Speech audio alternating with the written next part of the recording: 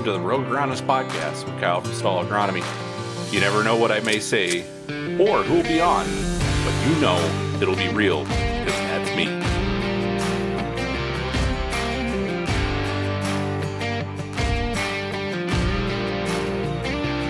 Hello, everybody, and welcome back to the podcast. It's Kyle from Stall Agronomy. Today I had a guest, McCune from Kansas, as everybody really actually knows him as KSU Fearless on Twitter. So, Jordan, as we talk about our experiences in ag retail, our experiences in farming, and pretty much whatever we wanted to talk about. So, tune in as we talk about these topics and more. All right, so Matt McCune from Kansas. Yep. Plainville, Kansas. So you work for an ag retailer. Yep, I work for Nutrient Ag Solutions. So my favorite thing on TikTok, are you on TikTok? I don't even know if so you're just a Twitter guy. So you just cause a bunch of nonsense on Twitter, not on TikTok. I like to start fires and run away on Twitter. Everybody on TikTok thinks I hate ag retail. And I'm like, no, they just keep doing stupid stuff. I get to talk about it. No, it's funny. I've got to the point where somebody sent me an email. They went to my website to be even like more anonymous. So I got a website inquiry from a guy, fake name, fake phone number, fake email. He's just like, you don't know what you're talking about with ag retail.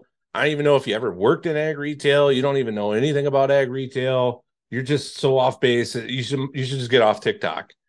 And I'm like, all right, so if you were going to be more anonymous, why did you go to my website where I have IP address tracking and all this other stuff? So I knew where he had sent it from, what device it was on, all this stuff. And I'm like, all I have to do is contact your IP and figure out what your name is.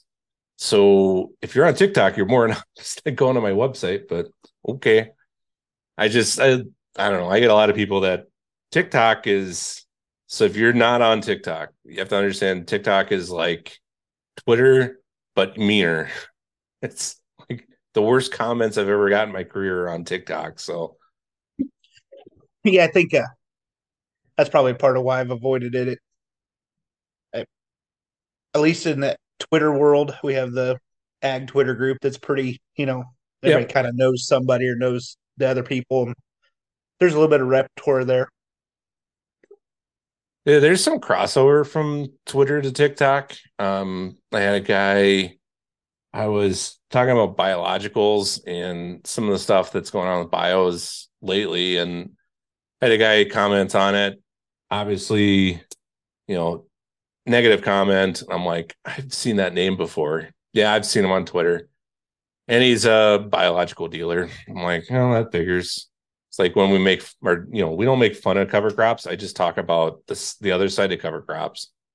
And the struggle I get is you get those people that are like, oh, cover crops is the only way to farm. And it's like, all right. Like, I just know what you're all about pretty much by your comments. So that's fun. Yeah, I don't know. Most people that know me on Twitter know that I'm just really sarcastic, but like I didn't realize how farming was so relative until I was on Twitter. I thought like this is the way you farmed, and then you get on there, and I lived in Minnesota for a year, so farming up there was completely different than down here. I mean, like we're not even talking we're in the same industry, relatively speaking. So I do like to get on there and cause a little hell with people about that's not the way you do it, but I mean, because they're coming running at me with the same thing. Well, you guys have been dry that way. And then there was a post, I think last fall, somebody posted something about their winter wheat was, the dirt was drifting off the winter wheat because it was so dry, essentially. And everybody's like, well, with cover crops, you'd have more moisture because you'd have more organic matter. And like, it hasn't rained in 6 months. What am I supposed to do? The wheat is planted, it just didn't even grow. It's just no moisture. That's what the one guy that attacked me when I was spraying my wheat stubble. I was just like, if you planted a cover crop, you wouldn't have to spray your wheat stubble. I'm like, well, I probably would have, because it would be just as bare as it is right now. And those 7 pigweeds out there would be coming up, and I don't want to let them go to seed. So that was I've had a cover crop after winter wheat that didn't get sprayed off, and it was just full of freaking water hemp last year. The cover crop was like, well, allelopathy, the thing that the special magic juice the cover crop puts off, this should have stopped that. I'm like, no, cover crops don't. Allelopathy is where they're the similar alleles. So grasses versus broadleaves. I'm like trying to explain this. No, no, no, no. They put off some magic juice and potion that blocks all weeds. No, it's actually the matter, like the dry matter and the actual like plant material that blocks all the weeds from germinating. It's not the fact that they put off some magic juice that replaces herbicides. Yeah, and the funny thing is when I post about cover crops, people in like central Illinois are like, I don't know what your problem is getting cover crops established. I'm like, I'm in freaking northern or southern Wisconsin. I was like, I have a 95-day corn. I've sold 90-day corn through 115-day corn in this area. I'm like, it doesn't make any sense that you can, you plant 3 different maturities. I plant like 30. It's like, come on, man. Yeah. Yeah, it's like on our farm. I mean, I tried the cover crop, did the rye thing last year, planted corn into it. That corn burned up, made like 2.5 ton, chopped. It was worthless. We couldn't even get it to the truck behind the chopper. And the corn in the next quarter over, because I had a half section, they were connected, planted into wheat stubble that we maintained the wheat stubble after harvest, kept it clean, did a basically, I wouldn't call it chem fallow, but we put down chemical after wheat harvest all through the fall, in the spring another pass, and then we planted it to corn, and that averaged about 75. Yeah. So went from super loss of money on the cover crop field where I ended up having more chemical costs than I did on my wheat stubble field with a normal practice, and didn't mean it was an insurance loss, but it wasn't.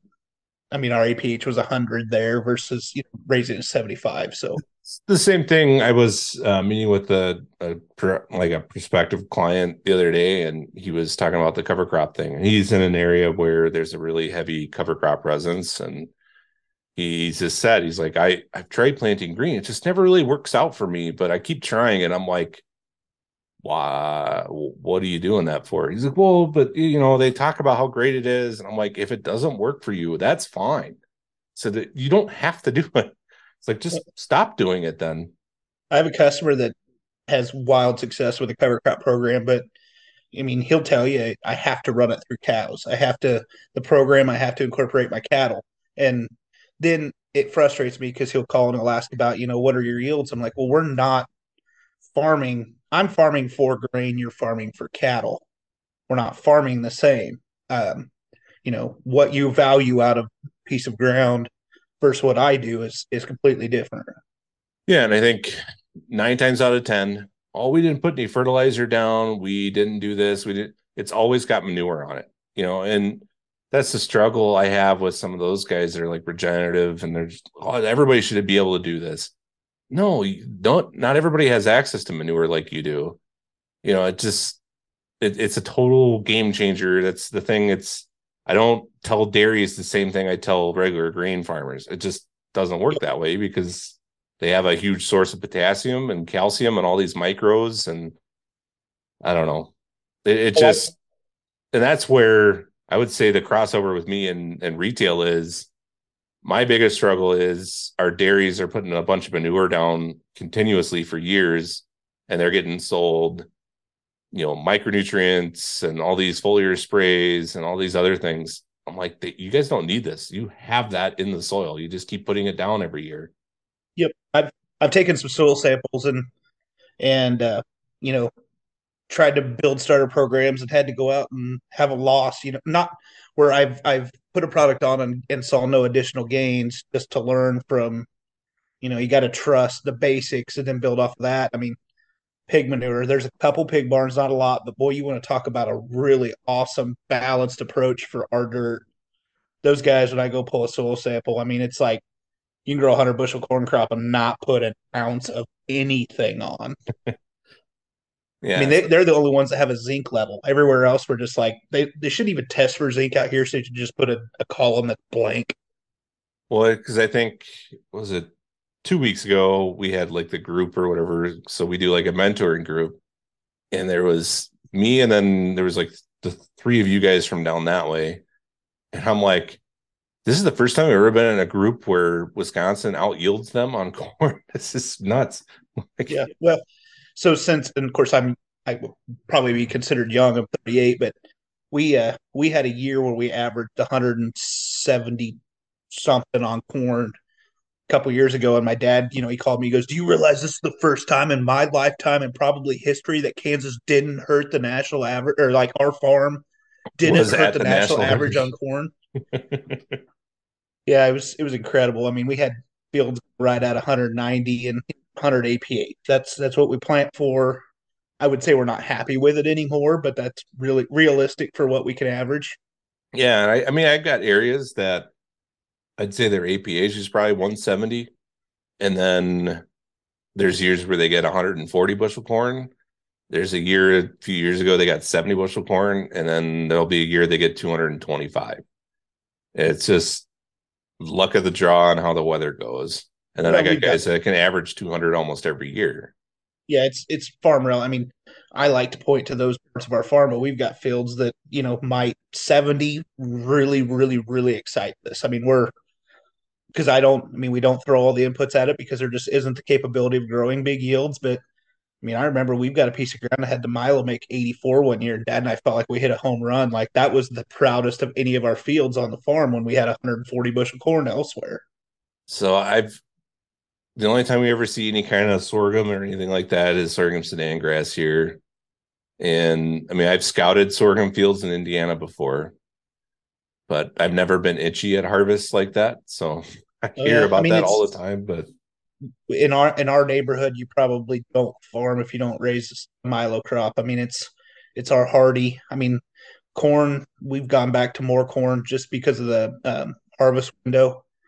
Um, but the Milo is where you're going to grow a crop every year. I mean, that's where we got to go to pay the bills. And then if you got a couple of really good fields, we'll put it to corn and try for, it has more top end yield in a good year.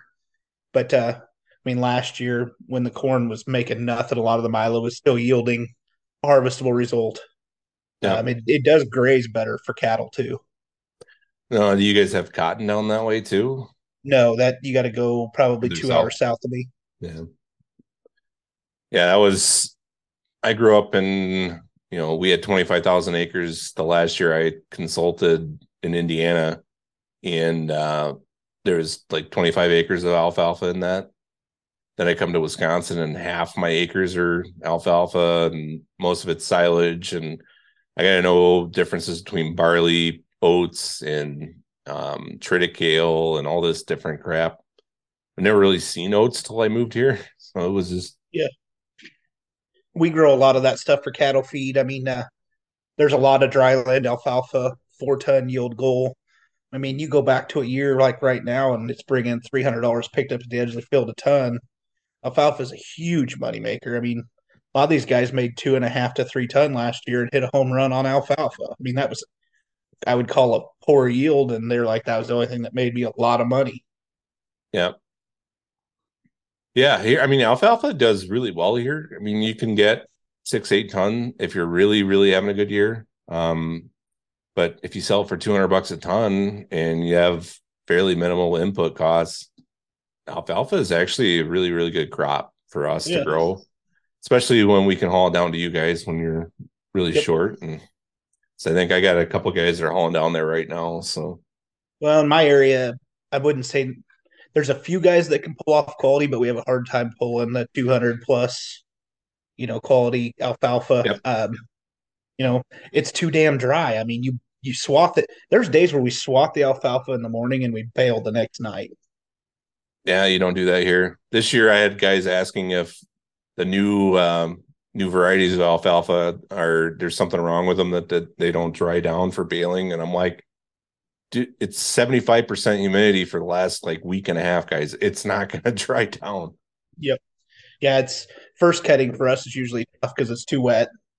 And then after that, it's like I said, ridiculous. I mean, I've seen guys go out and swath alfalfa that's knee high. And sorry, I've seen guys that had knee high alfalfa swath it and break it at the same time because it's just too dries out too fast. Yeah. So yeah, it's alfalfa's a neat crop. I mean, I we spray a lot of it, but it's all river bottoms. It's all 20 acre, 10 acre, 5 acres with gates, and it's ridiculous. But we get run over by the weevils here, so we get have to run pretty hard. And So you guys uh, will be spraying pretty soon for weevils on. yeah, I mean, I just talked to some guys at Great Bend, and they've already got problems, and the alfalfa's just greening up, and we're getting enough freeze action that it's driving the weevil into the crown. And welcome to industry now. Without Lord's Band, we got nothing. Yeah. Yeah, that's the big thing. We lost that organophosphate deal 2 years ago, and you couldn't even spray what was in inventory. It was pretty much like it's banned today. That's it. I know there's locations still sitting on it. I mean, we can't even move it. We can't even take it back to a central warehouse. Really? That's It's weird. just sitting right now, and I don't know that there's a plan. I mean, I think what industry is trying to do is trying to fight to get it back, but you and I both know that isn't going to happen. No, I mean, same thing. The heck was we still have dimethoate. I'm trying to think of the one that when I was a kid, there was one they banned in like the early 2000s, but I can't remember what the heck that was. Um, It started with a D. It wasn't dimethoate. What the heck was it? Remember, because we had the one gas that they used to fly on and use the shit out of, but that was the nasty, nasty one. I can't even remember what it was. See, Well, my first year is when they banned oh gosh, what Furidan got banned the first year I was working. that's the one I was thinking of. That was the one you got to use when like rootworms were a problem. You just spray it on and it kills them in the ground even. Well, I mean, there's times where we were even running Lures Band through pivots to kill rootworm. I mean, That was a management technique that somebody was working on here to try to get they were putting Lorsban with Y drops to try to kill more rootworms. hmm. Yeah, I don't. I've only been in like full on retail for 13 years, so I mean it. That part of it. Before that, I didn't have a clue. We didn't have a sprayer growing up. Stumbled into ag retail kind of by accident.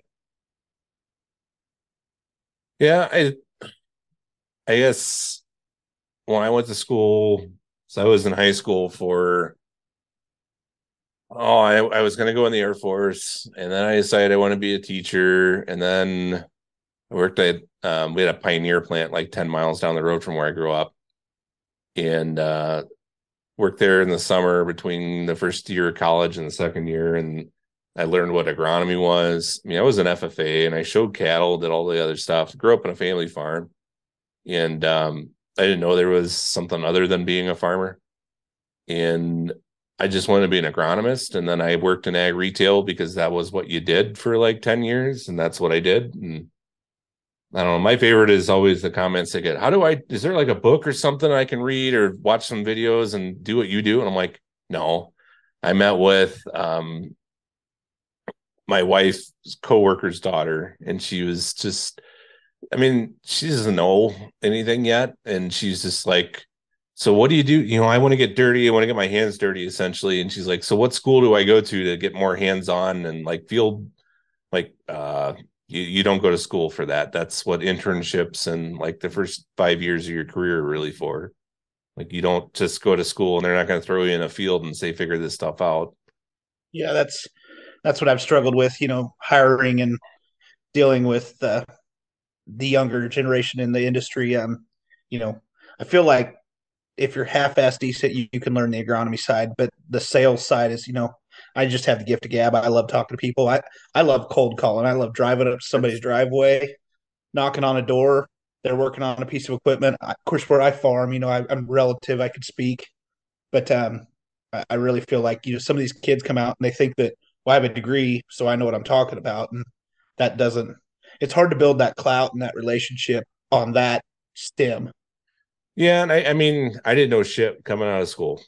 I mean, I grew up on a farm, but I didn't farm, and I showed cattle with my dad. His extent of me learning how to run equipment was I drove the Bobcat for 50 feet, and my dad's like, I'll just do it. I go faster, and same thing with backing up trailers and stuff.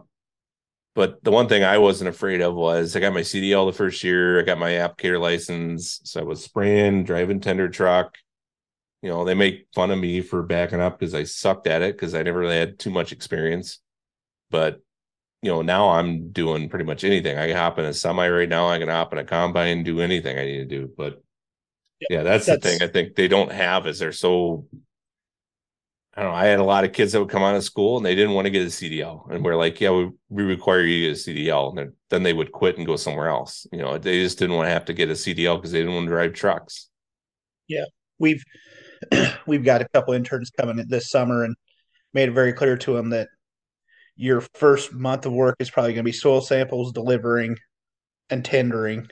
And then once we get through that planting season, then the fun starts. We'll go do agronomy stuff. We'll do stand counts. We'll do disease. We'll do, the nuts and bolts. And I'll take them on sales calls. I'll try to teach them a couple products and let them give a spiel to one of my really good customers that, even if they step on their tongue, they're not going to eat them alive.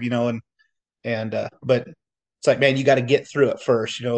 My first couple years in retail, I mean, I was working at a co-op, and even my first couple years here, I was more operational than sales and tender truck driving and running sprayers, like you said.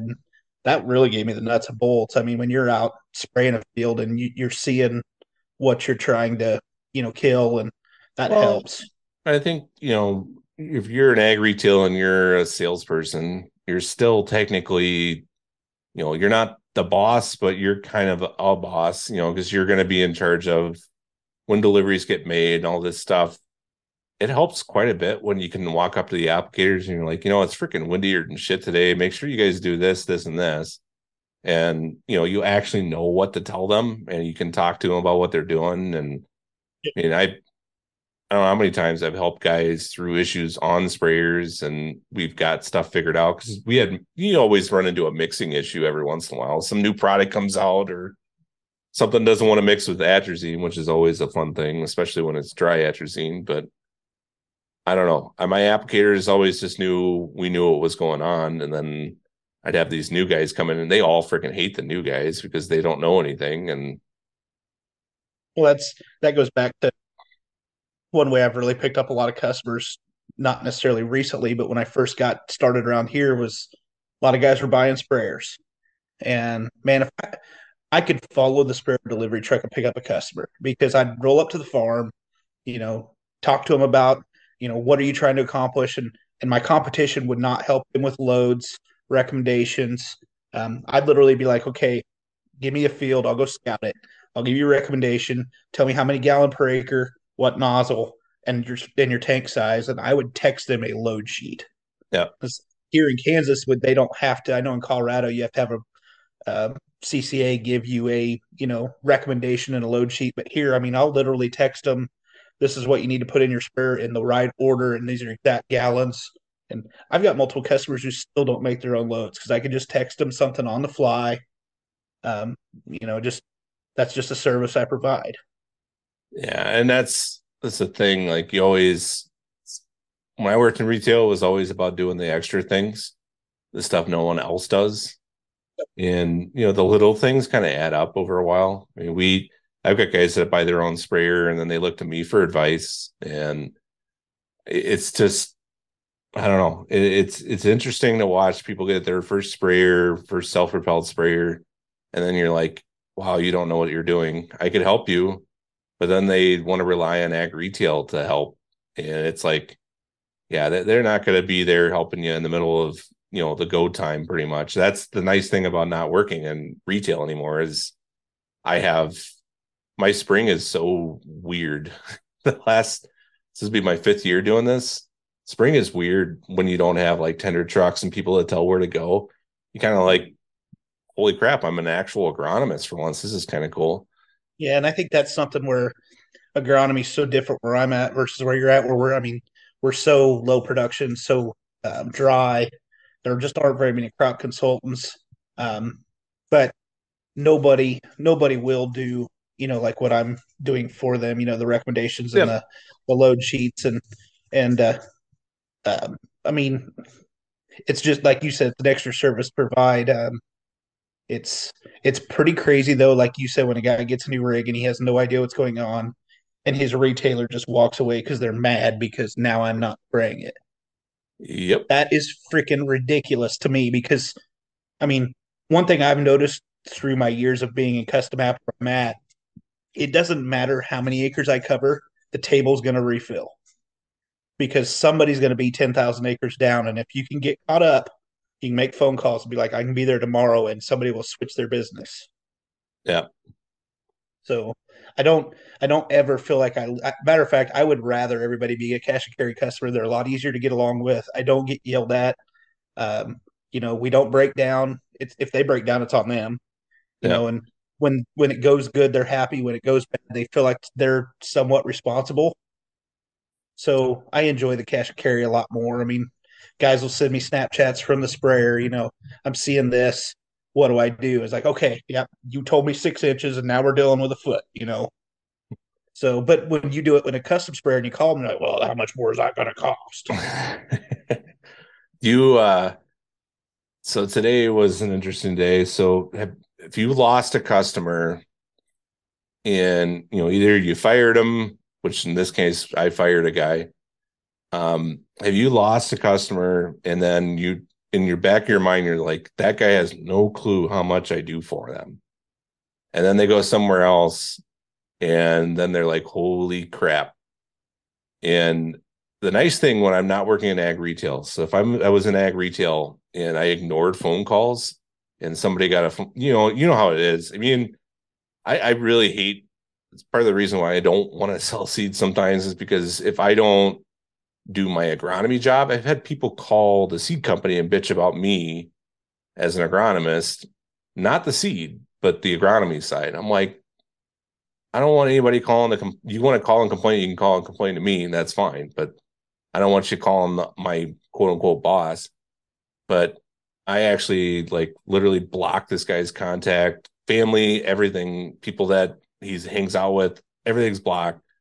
And today I got a phone call, and the guy who's working with him now is like, he doesn't know how to even hook up all the electronics on his planner. He's like, you just did all that stuff. He didn't even have to worry about it. I'm like, yep. I kind of figured spring would hit, and that's when the realization of like what I did would show up. And like he didn't know chemicals, he doesn't know where to get this from and where to get that from. And I'm like, this is gonna be great. So You know how tough, like, now that I'm entering the 10, or I'm in the 10th year, almost 11th year of where I've started my business, and you finally got some of those guys that they're with you a long time, and you can frank. And in the last couple of years, I've had a couple of those conversations with guys. They're, oh well, so and so's this on this, and can you get down there? And I'm like, this is why I have to be where I'm at, and this is what you're getting from me. And I've had that conversation with guys and let them leave, and then when they call you freaking out right before season, you're like, I would have been done. We would have, continued what we're doing. It sucks. It's tough for me to bring that up, but you got to remind them.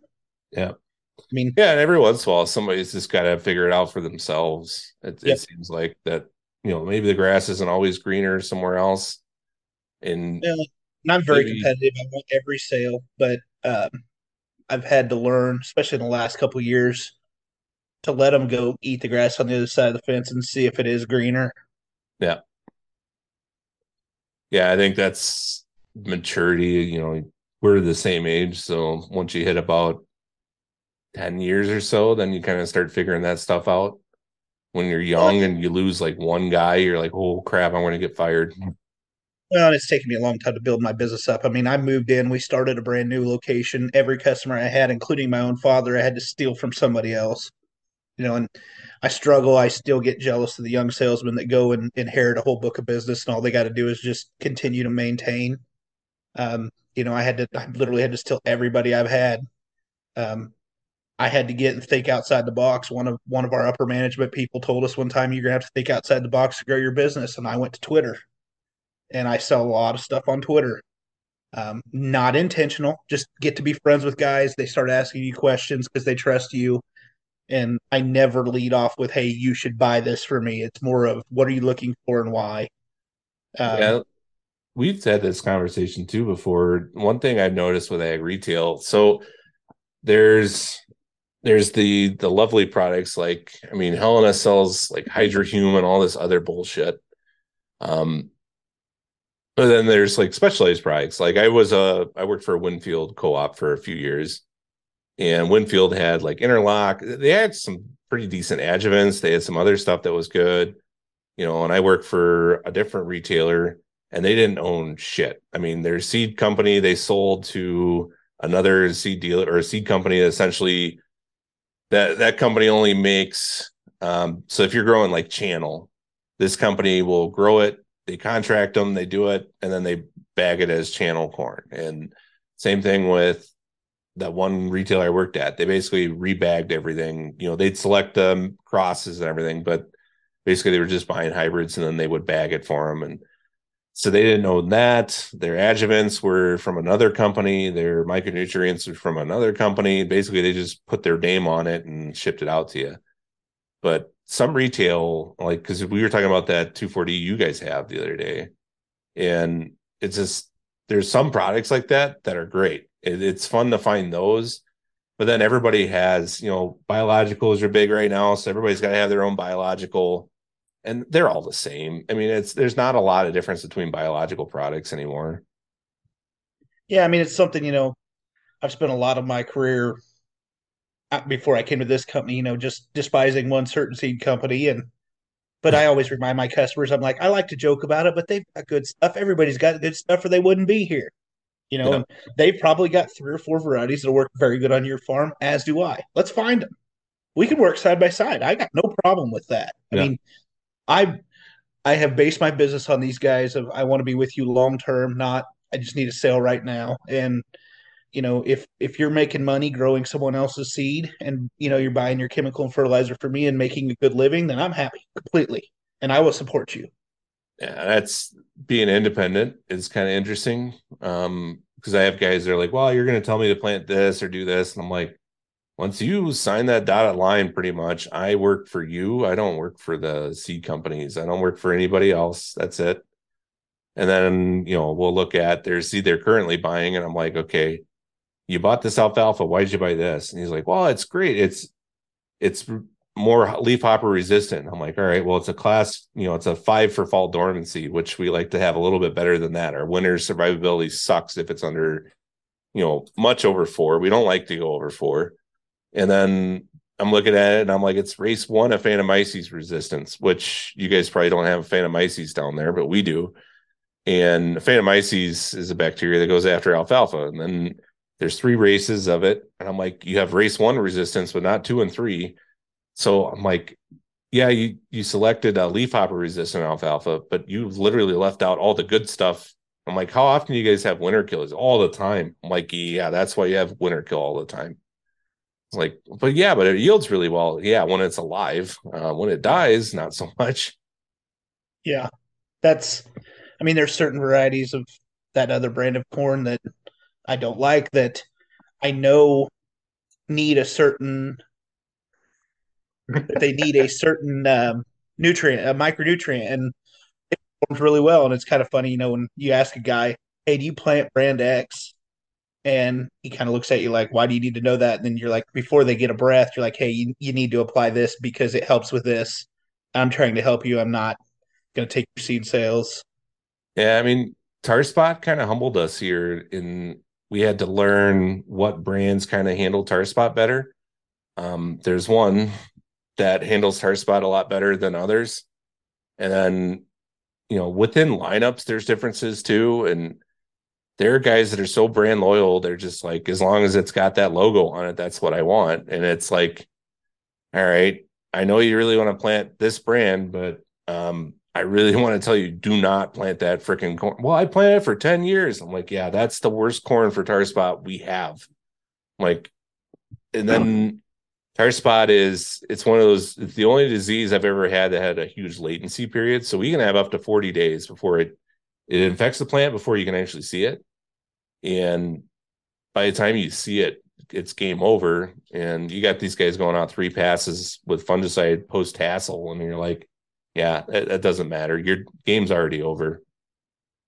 it's a different disease. It's been something that you guys don't have yet, and you It's probably won't it's because you got to crazy. have the humidity we do.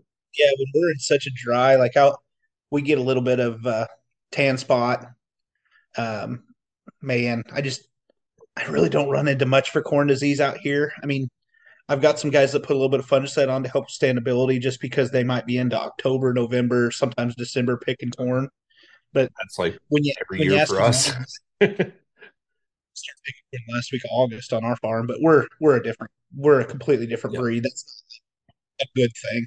Um, but I asked the one guy, I'm like, so he calls me and he wants to put on, say headline or whatever, and I'm like, we're in 80 to 100 bushel corn, and you're going to spend $25 on an app. I said, what are you trying to accomplish before we go do this? He's like, I got to have a third of my acres make it to December 20th.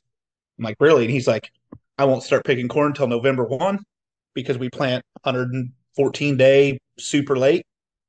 We get past the heat, we catch those evening or those late fall rains. And he goes, just trust me on this. The first year we did it, flew on some fungicide. I mean, and we're spraying the last week of July, first week of August.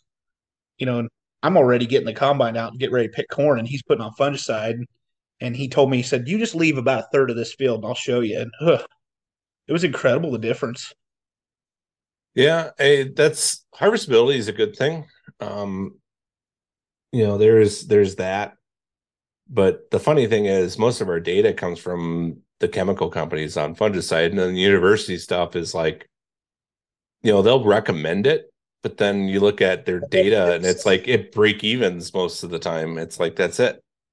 I struggle with I graduated from Kansas State, wonderful program, but I struggle with agronomy there because they don't want to pick a side because they don't want to offend anybody. And because I've asked them about doing studies on some of our products because we've got stuff that we really like and works well, and I would like to see some independent data to help back it up. Well, so we go hire a company, and everybody's like, "Well, you paid for that." Well, the universities won't give us honest data because they don't want to support our company, and X company gets mad and never donates anything. Yeah. And I get it, but that's politics in these days. But I really struggle with the universities for that. I mean, it is what it is. Yeah. Same thing with well, like Pivot Bio. I heard Pivot Bio was making them sign NDAs, so non-disclosure agreements. So basically, if the data didn't work, they weren't going to tell anybody. Yep. What the frick? Yep. That Nebraska study shocked the shit out of me. Well, there is the Nebraska one. I think there was one out of Iowa, but Nebraska's UNL put that one out, and it's like, yeah, it didn't do shit. And I then they like reduced the rate of nitrogen. It didn't do what it said it was going to do. They increased the rate of nitrogen and didn't do it. Nothing worked. There was one out of like 8 locations that actually had any positive yield data. Yeah, that's that one, when I seen the headline on New Ag Talk, oh, Nebraska study pivot by. I'm like, oh, great. And you click on it, you're like, whoa. I mean, I would have thought they would have just been like, throw the study away. Yeah. But Yeah, I remember that Pivot Bio was actually checked by Beck's PFR research a couple of years ago. That data mysteriously disappeared from their website, and it yeah, wasn't overly glaringly a good thing. yeah. It just that's the struggle. And then you tell farmers, I don't know if I really like that product. Or I post a TikTok video. I'm like, I think Pivot Bio is kind of I don't see where I know there's a niche for it. I see it, but I also don't see where you put it across all your acres and expect it that it's going to exactly provide 40 pounds of N. And there's so many people that are just like, my whole freaking farm's Pivot Bio had paid. And then you got the other guys are like, I don't trust that. And that's the thing I think farmers struggle with. And that's why I like to do what I do is like somebody who isn't afraid to voice an opinion. I'm going to get flamed for it. That's fine. I'll take the cover crop guys yelling and screaming at me. That's fine. I don't hate cover crops, but I also want them to make sure they're telling people like actual stuff that's going to happen. I mean, there's times where you would think cover crops are just going to fix every problem on your farm, and I'm like, no, it's going to create more. More often than not, it's not like you just plant cover crops and it's like you go out there and do the same thing you always do. It's not like that. Well, In it's Dad gets on me all the time because I turn our whole damn farm into a test plot. I know a lot of people dog on field view, but I can go out and do foliar trials and Oh not ever yeah, tell a damn person. I got 3 fields opened up right now, waiting for a better day for me to finish my foliar trials. I got the intentions of splitting 6 fields foliar with copper on wheat. May not help a damn thing, but it's low on our soil tests, and um, that's I'm yeah, gonna that's give it a one try. thing I want to go out and do this year. Some copper on wheat. I mean, that's all right. I went out and bought essentially the whole sprayer setup after monitors and GPS and everything. It's going to be like 20 grand, but if we get some good data out of it, and the nice thing for me is I can go out with a deer monitor and be able to track it, Yep, and then I just give me your yield map, and then yep, I can just overlay the yield map. I don't want to go run around with a freaking way wagon. I yeah, and hate I those. I think if I'm gonna do, and I've picked these fights on Twitter and with some people that I work with, and if I'm gonna go do a test plot, I'm gonna do a way wagon. I don't trust the field view for that, but if I'm gonna split a field in half, I'm just looking for relative. I don't need exact. Um, Yep. if I can see 2 bushel yield on 6 fields, I'll call it a two. But it might be one here and a three there. But it's I'm looking for relative wins, not absolute. And then Dad'll get mad because we'll run the trial, we find a product we like, and then we'll want to do the whole farm the next year. And I'm like, I still want to do another trial again because of our relative farming conditions. He's like, well, we know that works. I'm like, it worked last year. That doesn't mean it always works.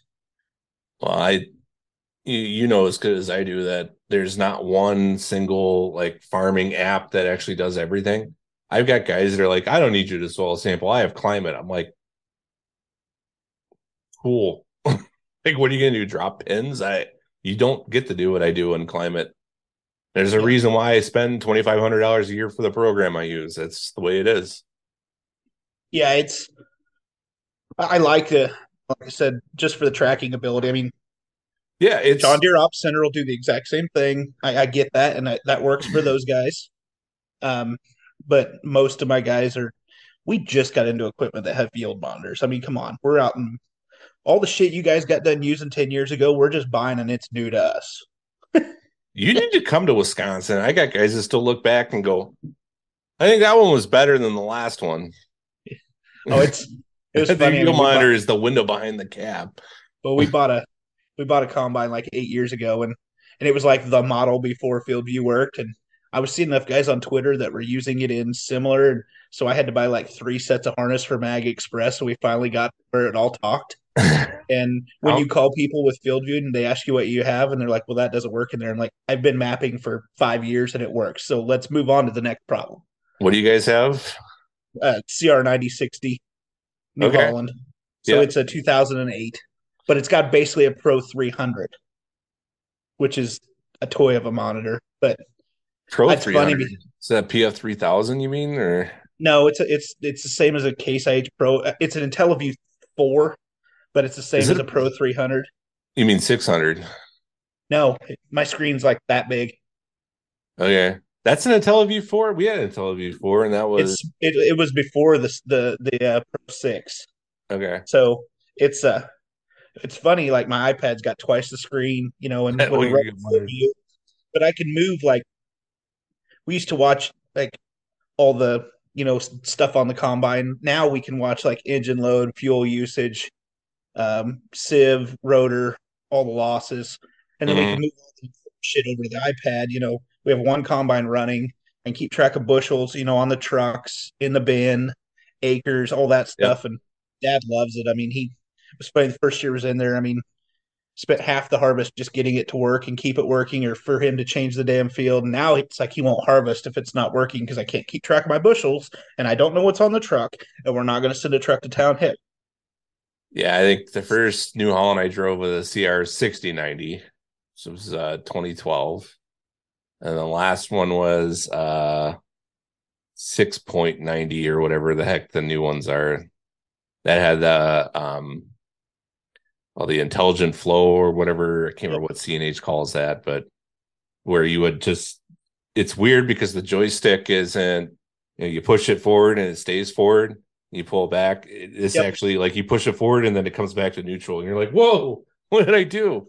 Well, and I think it speeds up and slows down the combine on loading. It's got like a climate Yep. or a cruise Case. control Yep. kind of like it bases the flow rate. You could set what you want it to kind of start at, and then it kind of goes faster or slower based on flow rate. And Yeah. it's funky. It's weird to drive the first couple times, but I don't know. When I got the handle of it, I had 100 acres in one day. It worked out pretty slick.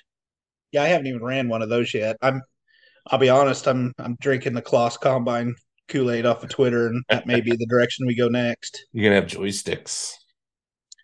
Yeah, I mean, I just the throughput and all that Yeah, stuff. they. I will say that that's better. The rear ladder's kind of different, but I mean, if you break one, you just go to Menards, buy another one. I'm fat and short. I mean, to be able to take the ladder anywhere, that sounds great to me. Yeah, I've driven a couple of Claas or Cat combines. I've driven shit. I think one day I jumped in a 81 or an 8010 case 8010 combine. Never drove one of those before. Never used auto steer to combine with before. I hopped in and I was running no problem. Like I just did it. And I went on harvest in '06, but that was the last year, the 2388, the 25. We had one 2588 in 23 skins. Um, that was quite an experience, but I mean, we were still all hand driven, all mechanical combine. I mean, but it was neat to see the country. yeah, it's something I'd love to do for about a day or two. It That'd be kind of cool. was I cool for about 2 months. The third month sucked. I was a full-time farmer for a year, and after that year was over, I was like, you know what? I'm okay. I'll take grain carting at night on the weekends when I feel like it. That's fine. Now I don't even have time to do that. I'm just soil sampling like crazy and doing field boundaries and We Wheat harvest used to be Christmas for me. I mean, I could give a shit about the rest of the year. I mean, I I think I was like 7 or something, and I was playing outfield in baseball, and my dad and his boss drove the TR-70s through the edge of town by the baseball field, and I had my game that night, so I couldn't go to the field. And mom said I sat down and pouted, wouldn't play the rest of the game because I wanted to go cut wheat. And I don't. She said you never played baseball again because you remembered that, but wheat harvest was always like just Christmas. And when I got skin in the game, I hate wheat harvest. I mean, we got a storm coming, the wind's blowing, it's 100 degrees, logistics. We used to fight over who would run the combine. Now, I mean, it really doesn't matter. We've all got tasks we got to get done.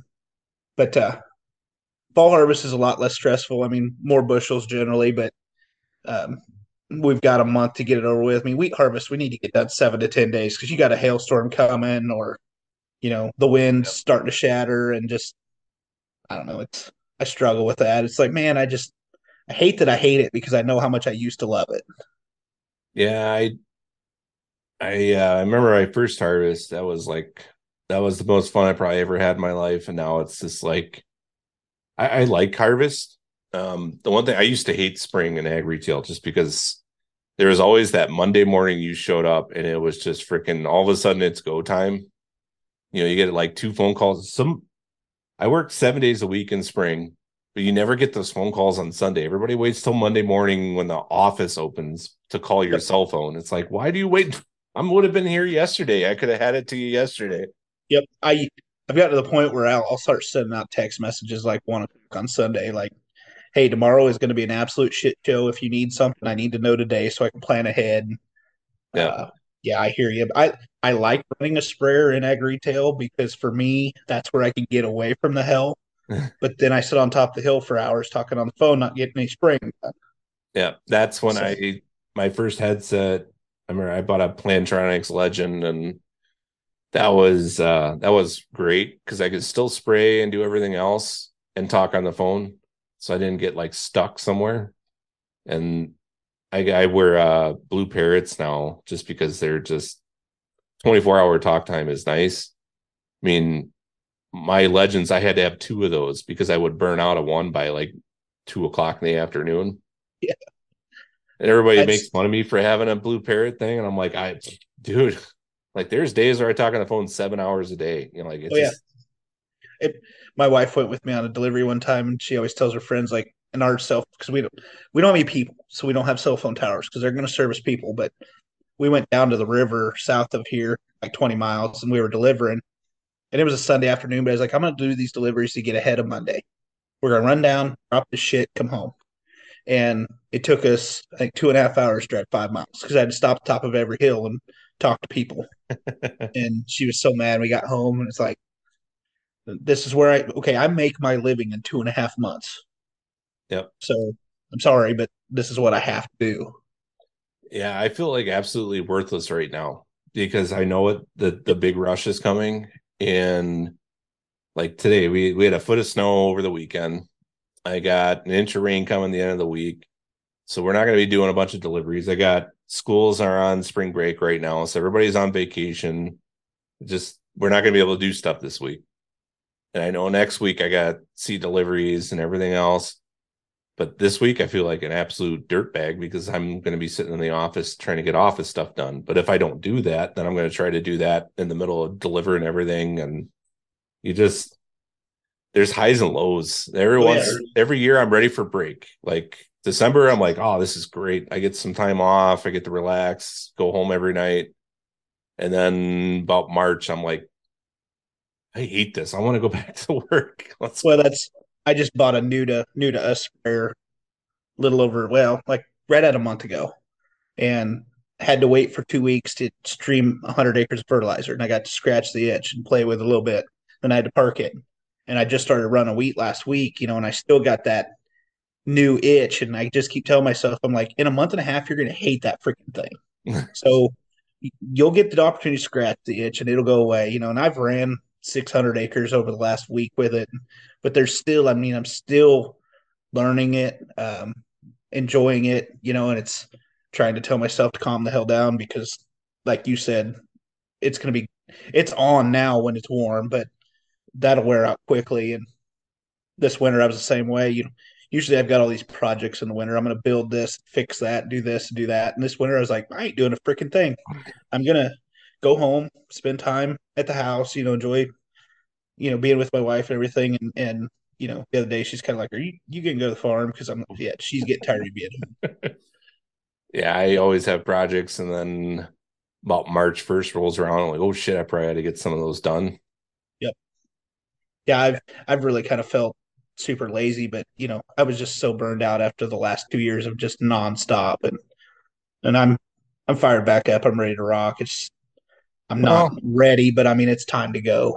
the people older than me in ag retail, they talk about the days of, you could only do pre in corn. There was no like post herbicides other than like atrazine. So they, basically all the corn got sprayed pre, beans were early, you put a pre down and then you came back early post and that was it pretty much. And then you had to go out and you walk beans, with a freaking um, bean hook and you pulled the weeds. And so basically it was like rush, everything got planted, everything got sprayed, and that was it. And then when I started, it was like the cusp of we were doing sidedress nitrogen with spinners, and then we started getting Y drops, and then then we were spraying some fungicide, and then now we got tar spot and some of these other things. It's literally like I don't stop scouting fields from April 1st until the almost harvest. It's just insane. Yeah, there's a buddy of mine on Twitter, John Slessor. We like to pick that fight with people of we run our spurs 10 months, so we don't. We when people are like, "Oh, spur season's over," like Yeah, I saw season. you guys There's no doing season. that. Yeah, I mean it's we're pretty easily 10 months. Sometimes it's 11. I've ran my sprayer 12 months of the year before, doing things. I mean, not necessarily had to, but we might be fertilizer. Like last year, I put all of my fertilizer on in November and December for the growing season because that's when the nitrogen price started to take off. And we actually had cash. So we bought it, put it on, got ahead of the game. But I remember one day it was snowing like hell and I'm out there streaming and people are calling me like, what are you spraying? And I'm like, I'm putting on nitrogen. And if you've got cash, you probably should be too. Normally that isn't a bright thing to do. And I know I lost some of it, but you know, with the economics, it was just a thing. And but yeah, there is no spray season here. I mean, I put my sprayer away last year in November and didn't even wash it. And then we bought the different sprayer. Just happened to come across exactly what I wanted and got it bought. Then I'm like, oh, I got to get the old one out and change all the fluids and wash it so I could sell it because I just put it away thinking I was gonna, do all that in the spring. And Yeah, problem is in February it was 50 degrees by you, so you could actually do that. well, I power washed it the other day. It was 50, but it was blowing 52. That made it real fun. Parked up next, like I was 8 feet away from a windbreak. Yeah, it's funny. So where I grew up in Indiana, so that side of the lake, we get hailstorms, like big hailstones, not like you guys' big hail, but we get decent hail enough that it'll defoliate corn when it's fully grown. And we get, wind, and I knew what green snap looked like because I've seen it. This part of the country, we don't get green snap. Guys get like 2% green snap, they get fucking excited. And where I grew up, it's like 5%. It's like you don't even bother calling the insurance, it's not worth it. Here it's like 1%. They're like, what's wrong with your corn you sold me? I'm like, it's just ugh. If I go out and count 10%, I'll start to get excited, but Yeah. I'm not down for less. What to get 1% here, you better have sprayed it. Like, to actually have that happen, you have to spray it with like unsafe and dicamba the day before, and it was 95 degrees and humid as hell. And then Yeah. you get a 50-mile-an-hour wind. It's We had pretty rare. we had some like 80 bushel corn like 3 years ago that was like growing most of the season. Like it was growing like this. And then when it shot a tassel, it was straight up and down because it was all goosenecked from just weeks and weeks of storms, just abusing it. And when we were picking that corn, I remember my dad called me and he goes, "This is so depressing." He's like, "I need a day away." So I took a day of vacation, went out, ran the combine, and you'd be picking and realize you're one row off, so you'd switch a row. And I did not know you could throw corn ears with a corn stout. I mean, just like chucking corn ears like 50 yards with a corn head because you just switched one row over. I mean, Yep. they come up and smack the windshield. And you think it's going to take the windshield out. Yeah, the only time I've ever seen something like that, we had so now we haven't had a whole lot of confirmed resistance on rootworm, but we have overall pressure is just nuts. And I think 2019, essentially the university came out and said, we think rootworm is like gone forever. They every year it's lower and we get less and less. Problem is rootworm's kind of adapted here. We have later emerging rootworms every year. So when they were doing their beetle trapping, they were catching the early flush, but not the late flush. So they missed that. And then we had, at that time in 19, we had just come off of like 3 incredibly wet seasons and springs, and it just really threw them for the loop. So essentially they thought rootworm's gone. And then within 2 years now we have fully traded corn that I got to put insecticide on. It's insane. We get a little bit of rootworm here in the corn on corn on corn, but you go west to be in the irrigated, it's a whole different ball game. But I mean, I can, we're planting 14 to 18,000, and with smart stacks, we're getting some damage, but it's not terrible. I mean, but I can't imagine that. Like scouting for rootworm just sounds freaking terrible. I did I had a field last year. I put rootworm traps in. I had to put marking flags to get to where the traps were because the corn was so many different directions. I couldn't even remember, there was no rows anymore. You're just walking on stalks the whole time. Yeah. You got I think I averaged on those traps at one point, I think I had like 150 to 200 rootworms a week in each one of those traps. I mean, it's just nuts. That's what I find fascinating about, when you talk about crop consulting, because I guess crop consulting here is kochia, is mare's tail up, and the Palmer pigweed. I mean, that's all you're doing. That's it. Yeah. That's crop consulting in Western Kansas. I mean, Here it's tar spot, rootworm. You got to know all these different like forage crops and. Yeah, see, I'm terrible with diseases because I don't have to. I mean, I'm sending pictures to like reps, and they're like, "Well, this is that," and don't you know that? No, I don't. It's the first time I've ever seen it. And they're like, "Have you not been out in the field?" I'm like, "Every year," but it's I mean, we're 90% That's common rotated. rust. What the hell's wrong with you? Yeah, we're pretty. You don't get most of the gosses acres are that way, do rotated. you? Do you guys get gosses wilt in corn? Very rarely. Yep. I haven't seen it, but I've had buddies around me that have, but you go west of me 2 hour and a half in the irrigated, yeah, that's all they Nebraska talk is about is pretty Goss. notorious for it. Yeah, you go up by Colby and Hoxie, they talk about the Goss score all the time, and I'm like, I'm Yeah, putting it on that's wheat stubble. I'm not worried about. we don't Gossesville is not bad here. You get south and west of us, right around like Dubuque. So the corner of Wisconsin and northeast corner of Iowa, that's where it starts, kind of. You get down in some of the Janesville, right along the Illinois state line. I've seen it, but it's never too bad. But yeah, we're like on the edge of that kind of stuff. So like tar spot is weird for us because we have never had a disease just absolutely explode over the top of us like that before. So Yeah, it's something that like you hear consultants west of me, oh, spider mites are coming and out Mhm. scouting for it, and they're like, the nastiest thing ever. And I'm like, man, I think that would just spook the shit out of me if I was walking in the field and found them because I've never seen them before, and they're all talking about these little mites, get all over you, and they're like, so do you just not scout fields? And I'm like, yeah, but we don't. It's too dry. It's too hot. We got 16,000 population. I mean, there's a lot going on out there except for burning up corn. Yeah, spider mites and beans are bad here. You'll see it in corn, but it's Yeah. never an issue. But yeah, 2012, we sprayed 3 times for spider mites and beans. And the sucky thing is, so if you want to talk about the Lorsban ban, that was like our main go-to weapon. We used Lorsban and Cobalt like it was going out of style. And then we ran out of that. Then we used dimethoate. And then we used some generic bifenthrin. And the problem with spider mites is outside of like Zeal, which is an actual miticide, Yep.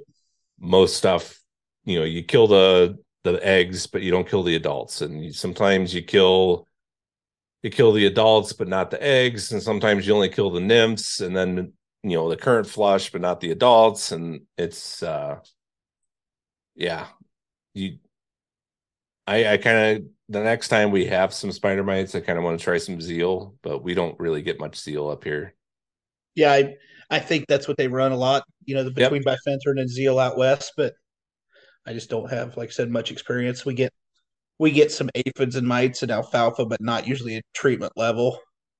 Well, and I think the struggle, so there's some guys in Wisconsin that have really good networks in Wisconsin. But when you start talking about like across the country, so right now I'm talking to somebody from Kansas. Tomorrow I'll be talking to somebody from central Iowa. And the next day I'm talking to somebody from New York. And, I talk to people all over the country and we get ideas on stuff. And, if something came up, so let's say we got spider mites, I don't think there's going to be a lot of people that know really what Zeal is. And then we use, last couple of years, we've been kind of playing around with Steward, the new insecticide. So it's a new mode of action for insecticide. It's got really good activity on emerge rootworm beetles, and not a lot of guys that know about it. It's just that's the thing. I think if you get stuck in I consult or whatever, I work in Wisconsin. That's what I want to know about. I think you kind of miss out on what's going on everywhere else, so that when something new shows up, we kind of have an idea what's going on. I Yeah. mean, tar spot, I knew about it, but we did not. I had seen it. I have a picture from the year before it was bad here, where I didn't even know I was taking pictures of tar spot. I was just taking pictures of like plants that had tar spot on them, and it's like, holy crap, it was here. We just didn't know. Yeah. Well, that's like you brought up Stewart, we ran it. There's a lot of people around us that ran it for a couple years, but I'm a real big try to just sit back and let other people learn, make mistakes, and then try to learn from that. We ran for the first time last year, and you call, you're like, okay, what do I need to put in with it? And they're like, oh no, you just need to run Stewart. And I came out of central Kansas where we thought we had pyrethroid resistance. We did not. It was people waiting too goddamn long to get it on.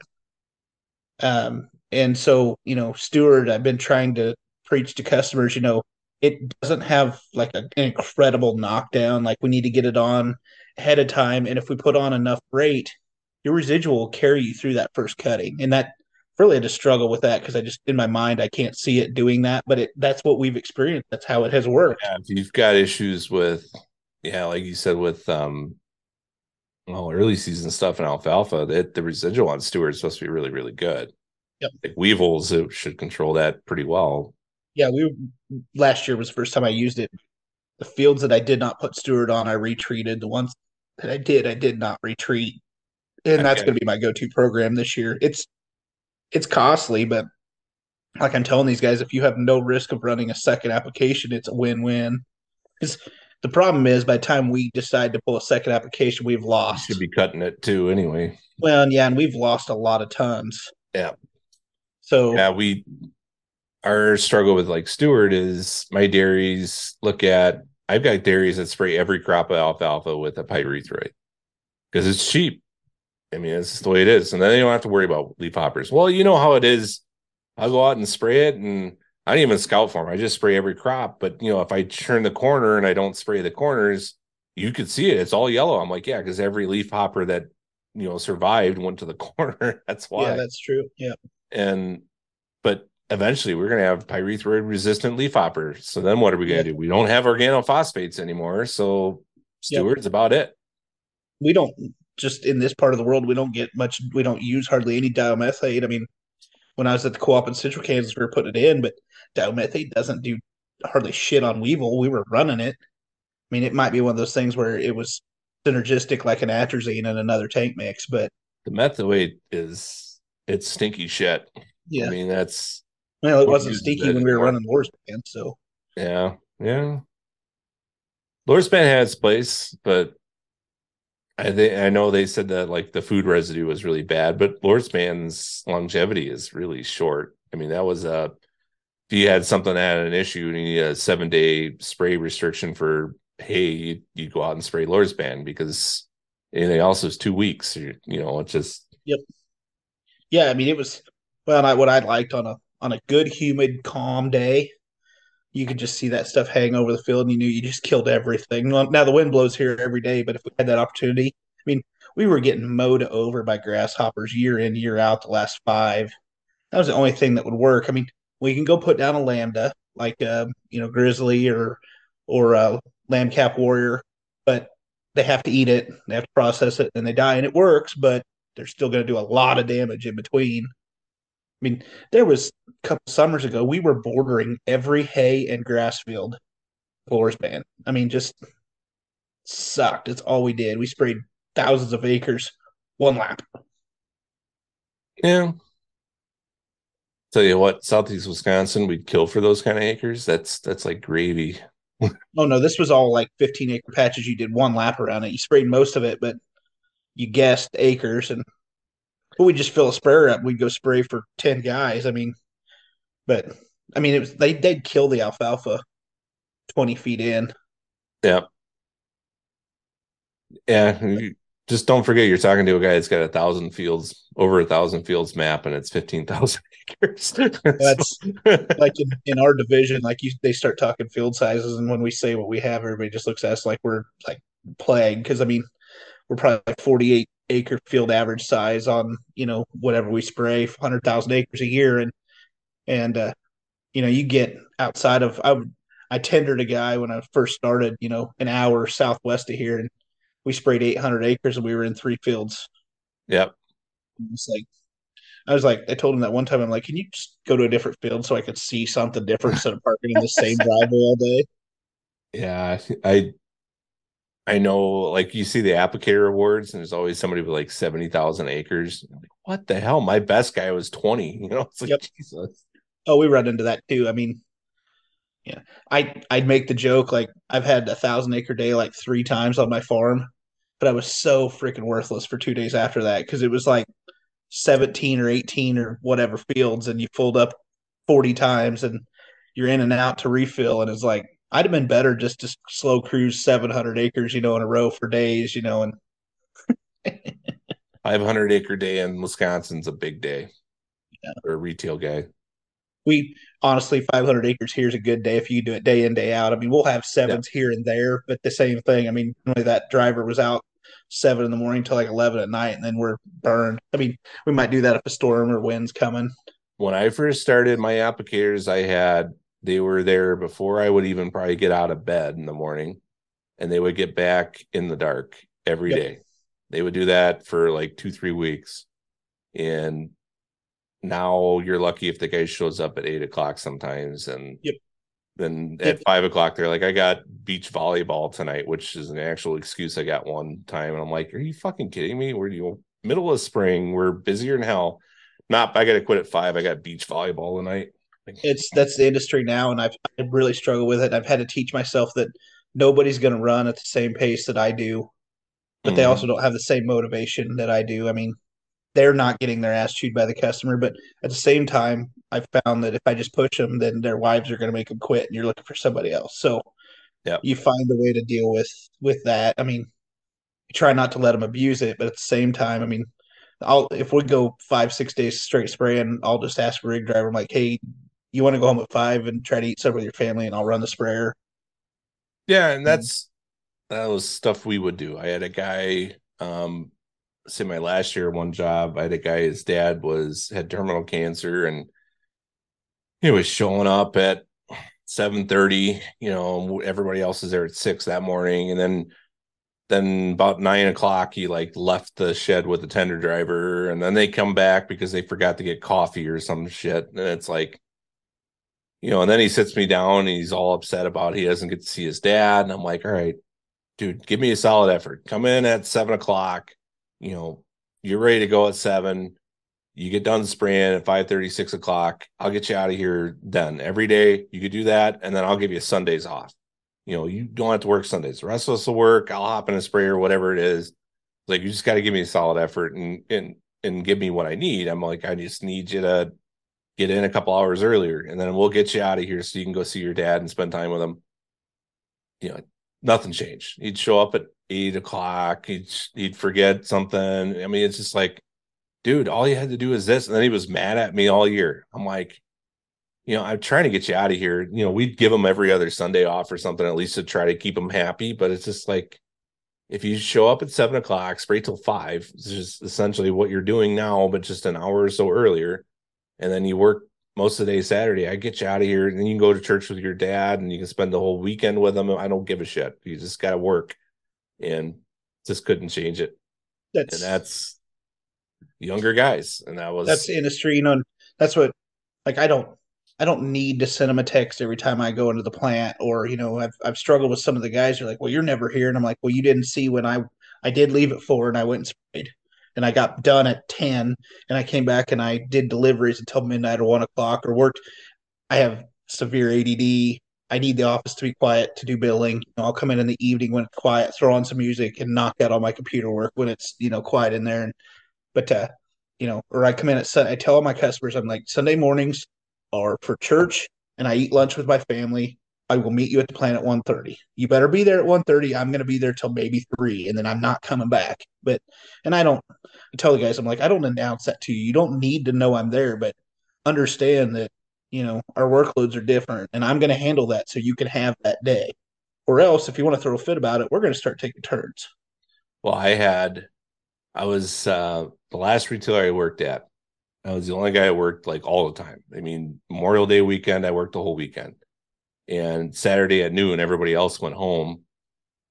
The funny thing is, we were like the main central seed location for our like region of Wisconsin. And I'd get a phone call at like 4 o'clock on Saturday in the afternoon. Hey, I got a guy coming for seed. He'll be there in like an hour and a half. Like, what? What are you talking about? Oh yeah, we all like basically they just knew I worked all weekend. Like, well, one, I'm an hour away. I'm not driving back. Well, I said, you got the key. Like, the key that you have that opens your front door opens my front door. So just come open the door. Well, I'm at like a picnic and blah blah. I'm like, no, I'm not your bitch. My job is not to sit there and wait for your customers. My job is, I'm working because my guys want me to. And I don't want you to like you think that I'm just going to help your customers all weekend. I'm like, that's not my deal. Yeah, that's retail. I mean, it's taken me a long time to learn how to tell people no. Yeah. And but I mean, in the last season, like I'd have guys like, "Man, I really need to be rolling Sunday morning." I'm like, "Well, we were there all freaking day Saturday, Yeah. and I will be there at 1:30." Well, man, I really need a load of starter. I don't give a shit. I'll see you at 1:30. Click. I mean, I don't want to be rude, but I got to have those 6 hours between, I'm going to sleep till 9. I'm going to go to church and then I'm going to eat lunch with my family. I had We a, always do that every Sunday. my favorite one is I had a guy, we sold some potash to in fall one year, and it was a cheap price. My boss wanted to get on this guy's farm, and I'm like, he's just going to price shop us. He's only buying it because it's cheaper. Like next year he'll go somewhere else, whoever's cheapest. And I called the guy like December 23rd. And I said, all right, here's the deal. You know, or no, I think I called him. It's been a Friday where it's like the 22nd or something. And I'm like, all right, here's the deal. We're not working this weekend because Christmas is on Monday and my guys are all, they're off this weekend. I'm like, I know it's a late harvest this year. We're going to spread fertilizer today, but if you need fertilizer, you got to let me know by 5 o'clock today, or else we're not coming in to deliver fertilizer for you tomorrow. And he called me December 24th. So I think like Sunday. He's like, I need fucking fertilizer. Why aren't you guys there? Everybody's still spreading fertilizer. I'm like, dude, I called you. You didn't answer you didn't want to take a load. I would have brought you a tender truck and parked it there and let you run it all weekend. I don't care. And he's like, I'm like, just because your family hates you doesn't mean that I have to come to work. Yeah, that's ag retail for you. I mean, it's kind of funny. We joke. I've got 3 or 4 customers and love them to death. They're good friends, but you call them Friday evening or Saturday morning, and you're like, "Hey, we're leaving at 2 on Saturday. What do you need?" Well, I was going to come in after lunch. I'm like, "Ed, we'll be here till 2. That means the door closes at 2." Or "Hey, can I just bring you this? What do you need?" "Oh, I better go inventory the trailer. It's 5 on a Friday. I mean, are you just starting to farm for the week?"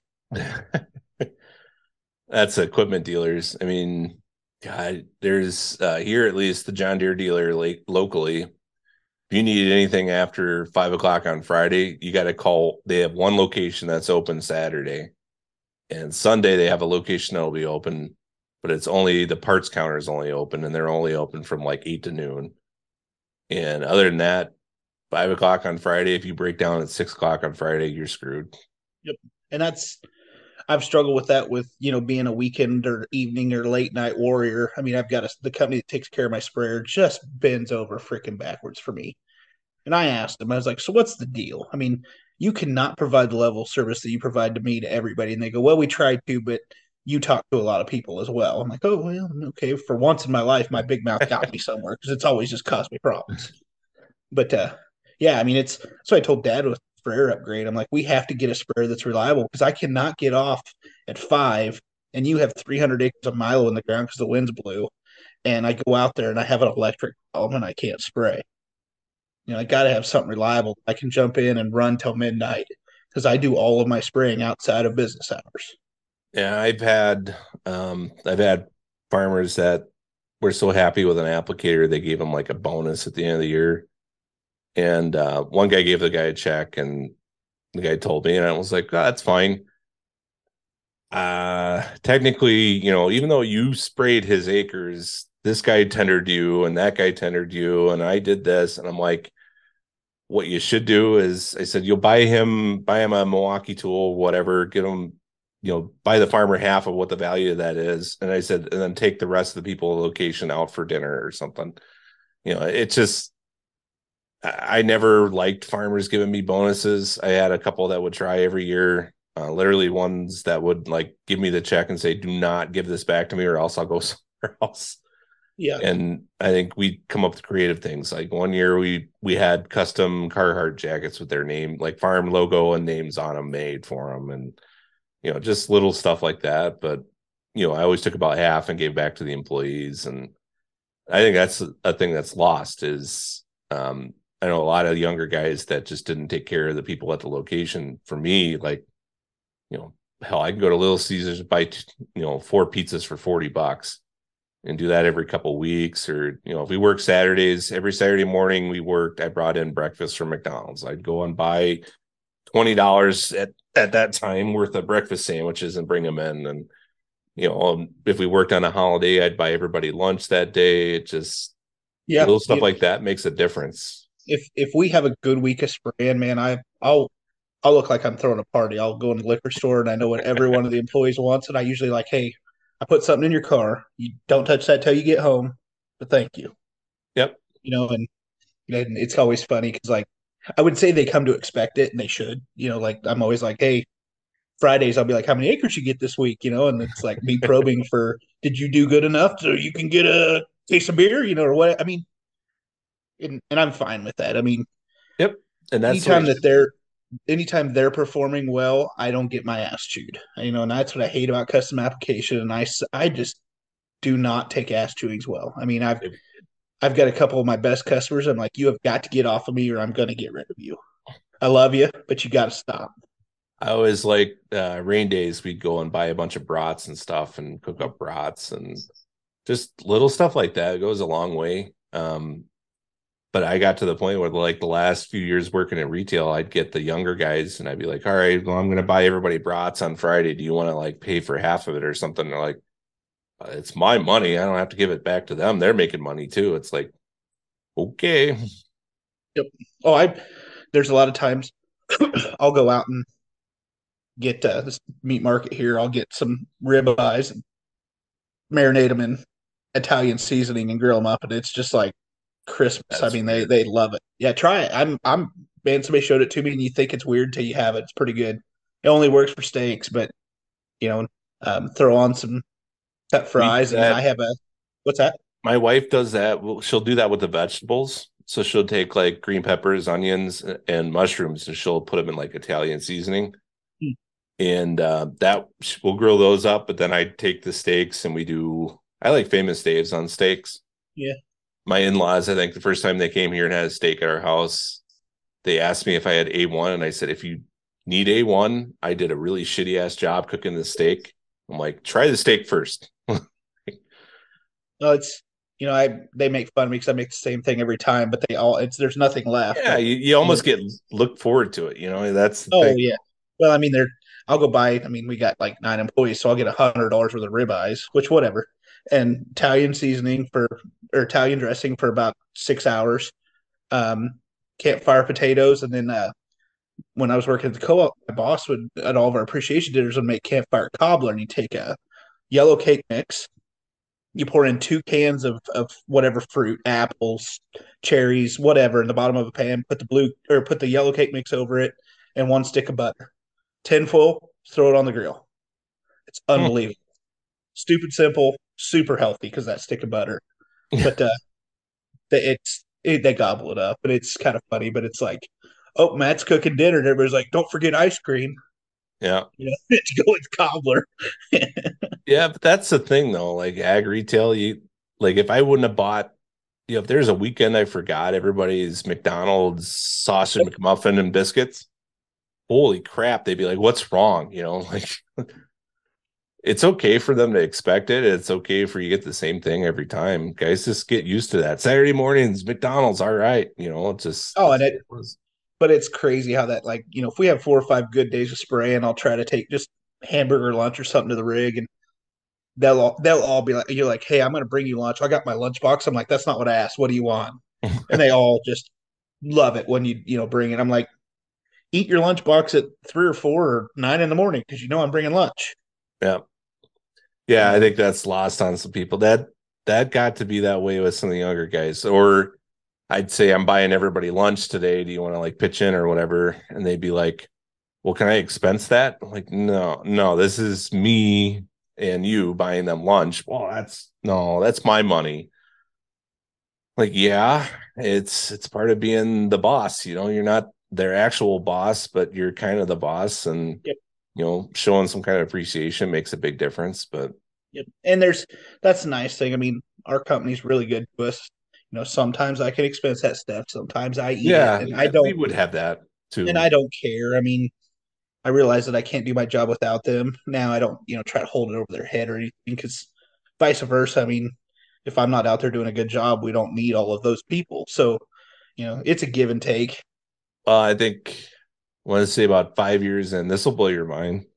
About 5 years into retail, I got approached by my boss, and he's like, "Do you want to apply for this job?" And essentially, it was like a sales manager for all the salespeople in the area that I worked in. And I was like, "No, I don't really want to be the salespeople's boss. I just I don't want other people, justify or like basically, I don't want to rely on other people to provide, I don't sell stuff. They're the ones selling stuff. So they're in charge of my destiny, essentially. If they suck at their job, then, I look bad.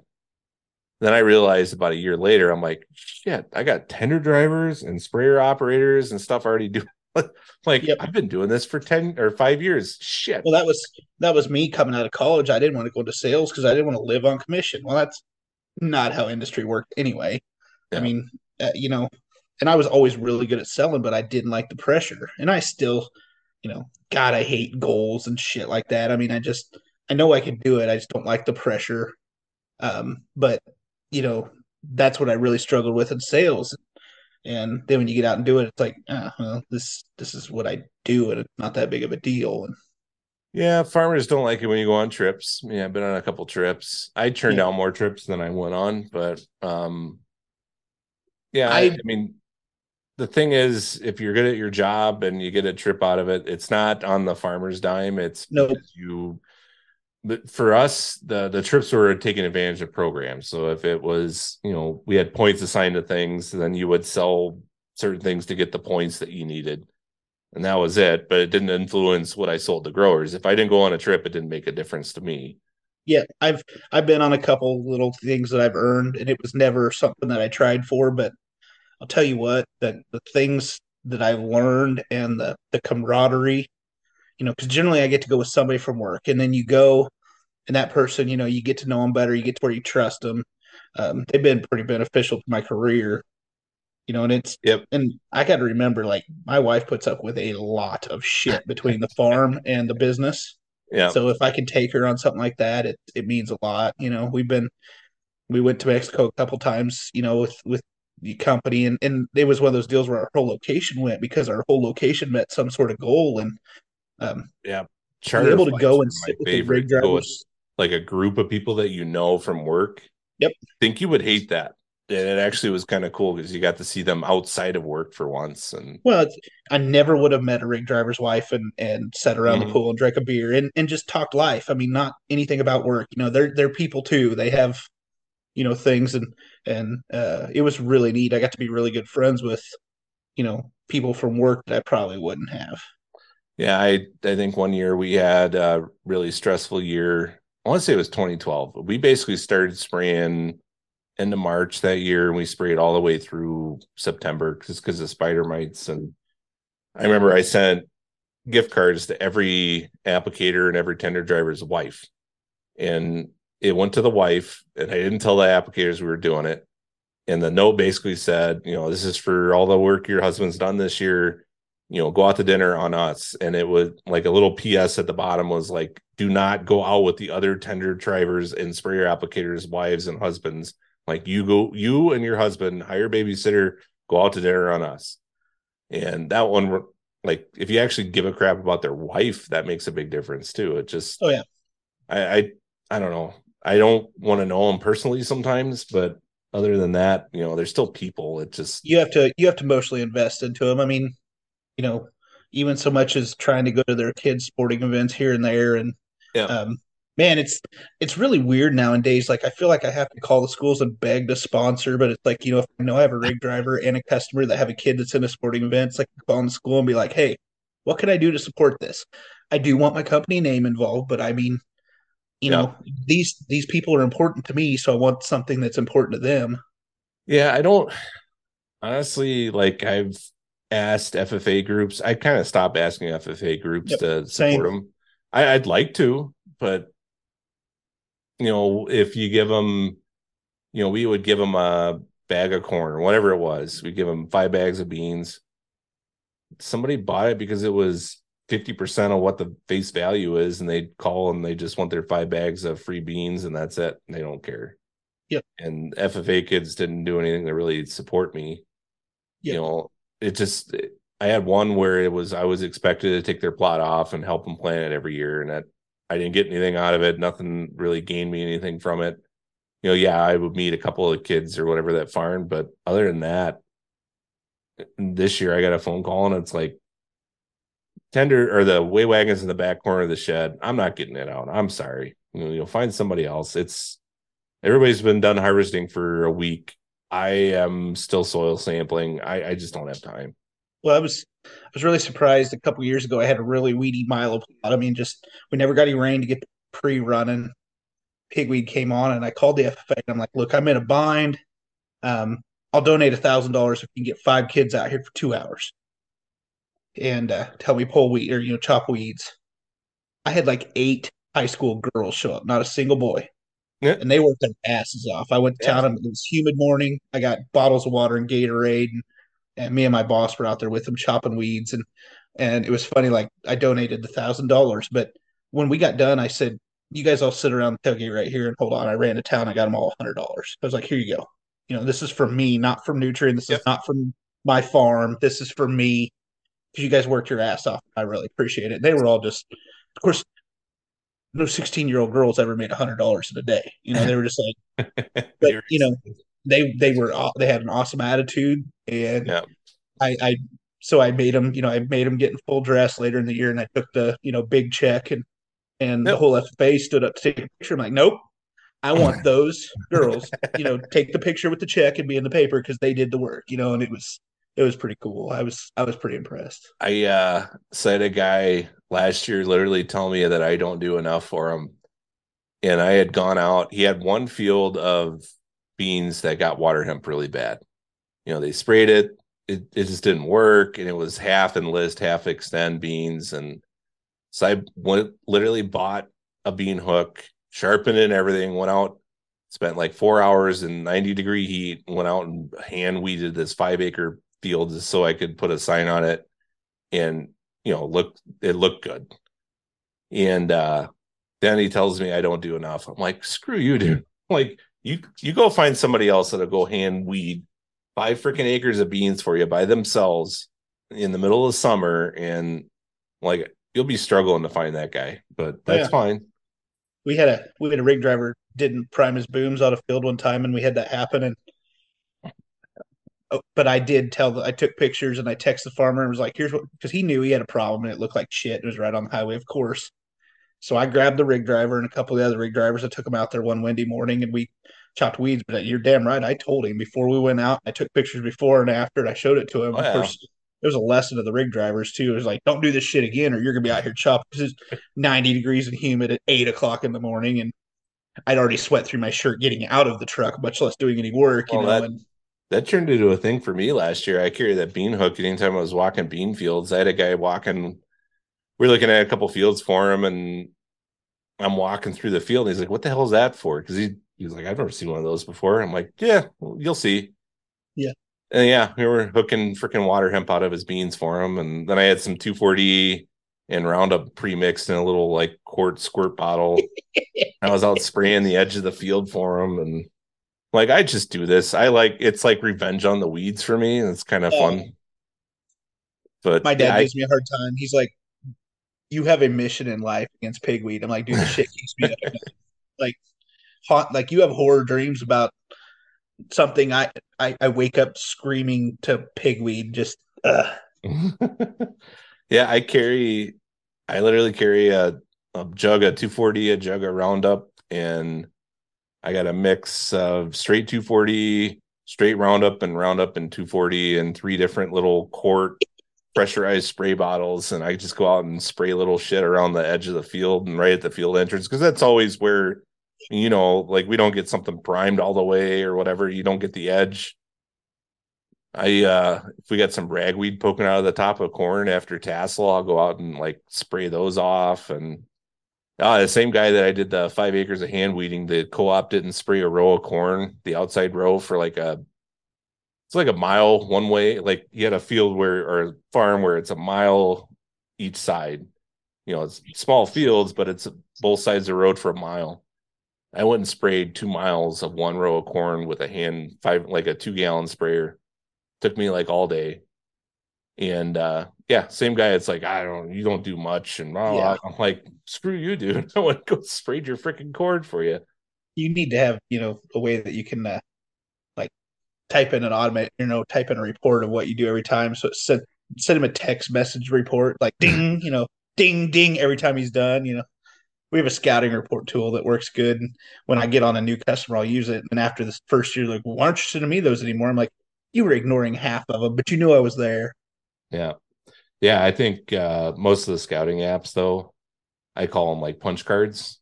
Yeah. That's pretty much all it is. Like, you can drive by in your pickup truck and drop a pin in somebody's field. I mean, it's just.